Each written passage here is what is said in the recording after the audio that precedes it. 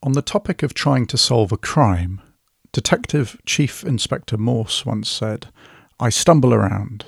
That's what I do. Sometimes I stumble in the right direction."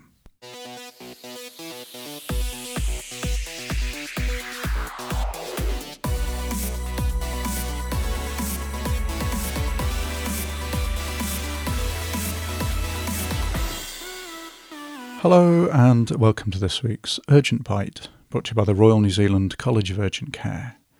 My name is Guy Melrose, and today I have an interesting, rare eponym that might come through an urgent care clinic. I often think that medicine is not unlike being an investigator. But where a fire brigade investigator is searching for clues to the onset of a fire, or an air crash investigator seeks reasons why a plane has crashed, or a crime scene investigator is looking for clues as to who committed a particular crime, we are looking to piece together information from the history, examination, investigations, and response to therapy that help us determine a diagnosis. The similarities also extend to the portrayal of these occupations in books, TVs, and movies. For entertainment, screenwriters and authors are loose when it comes to some of the realities of these professions, making things seem more glamorous and exciting, and also making the process of deduction more dramatic and inspirational. While this makes for more compelling entertainment, I'm sure the people from these professions watch or read these portrayals with at least a wry smile, and their loved ones have probably heard comments about the inaccuracies many, many times. I know this to be true with medics and medical dramas, but despite raising one's eyes at the way Hugh Laurie in House is able to make a diagnosis, there is no denying the entertainment value these things bring. But I do often wonder how portrayals of medicine within TV, film and books affects expectations of the public. Do they expect us to be like House, or, God forbid, like Shortland Street? Perhaps patients think that we can diagnose serious medical problems while doing CPR on a rolling gurney, heading towards the elevator, while taking a patient straight to the OR, while attaching 2 units of blood and requesting a CT scan, just like they do in ER. They say the truth is stranger than fiction, but in the case of medicine, the truth is slower, more bumbling, and consists of rather more paperwork. Which is one reason I always enjoyed the Inspector Morse stories. I've been thinking about Morse recently as I'm preparing an urgent bite inspired by him. Special mention to anyone who can email the podcast guessing what the topic is on. But watching or reading Colin Dexter's Oxford detective stories shows how compelling a crime drama can be when your detective drives an old Mark II Jag, does the Times crossword, listens to Wagner and drinks real ale. I would love a similarly paced medical drama to be produced. But the topic of this week's bite is one of those diagnoses that you may not have heard of, but I'm sure the clever doctors on ER or House or even Holby City would probably have got the diagnosis easily. But I certainly had never heard of it, so I thought it would make a good bite, as it may enable one of you to pluck it out of your memory and look knowledgeable in front of your patient and colleagues. Walter Achenbach was a German physician who described 6 cases of paroxysmal hematoma of the hand in 1958. He also called it a finger apoplexy. Patients reported a blue discoloration of the volar aspect of 1 or more digits along with pain, onset being spontaneous. And it settled without treatment in a week or so, but recurrence was noted, and this condition became known as Achenbach syndrome.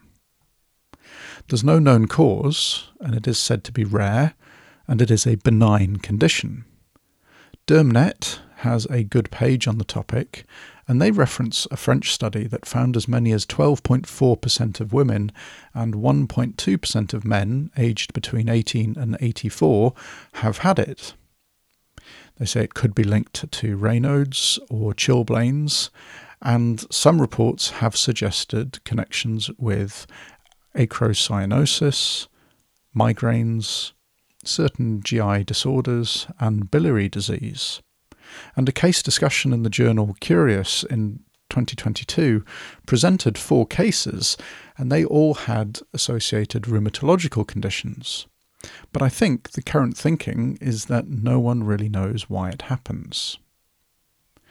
I guess our role in urgent care is to consider the diagnosis while excluding other conditions. So a person who presents with a spontaneously bruised digit, either without trauma or with minimal trauma, we should be considering it as a diagnosis. But we need to be thinking about a clotting disorder as an underlying cause, so doing bloods is important. Raynaud's is a differential, but the story there has a painful, ischemic-looking finger and is often much more painful. We should also consider vitamin C deficiency or amyloid, both causing fragility of blood vessels, and also an embolic event to the digit should also be on our differential list. I think in considering these differentials, if someone presents with what you think is Achenbach's syndrome, in addition to screening for these other causes, reassuring the patient of the likely benign nature is important. It could be that the patient has come to urgent care rightly worried, so reassurance is always good medicine. In terms of treatment, minimising triggers, pain relief as required but avoiding NSAIDs, and elevation are all measures to consider. But we also might want to refer the patient, or perhaps at least discuss the case, with either a rheumatologist, dermatologist or general physician, particularly if we need to exclude some of those other differentials.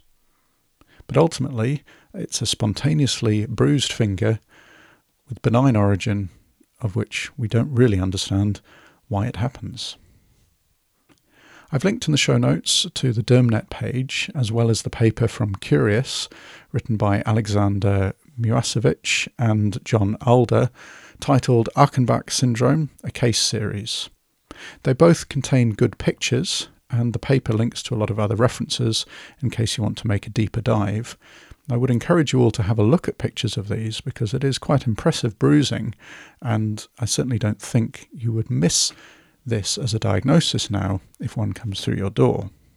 But as I've said many times on this podcast, my goal here is to say and raise the name of a rare condition so it can find a place in your random access memory so that you might, just maybe, be able to recall it and announce the diagnosis to your colleagues and patient in a manner in keeping with Dr. House.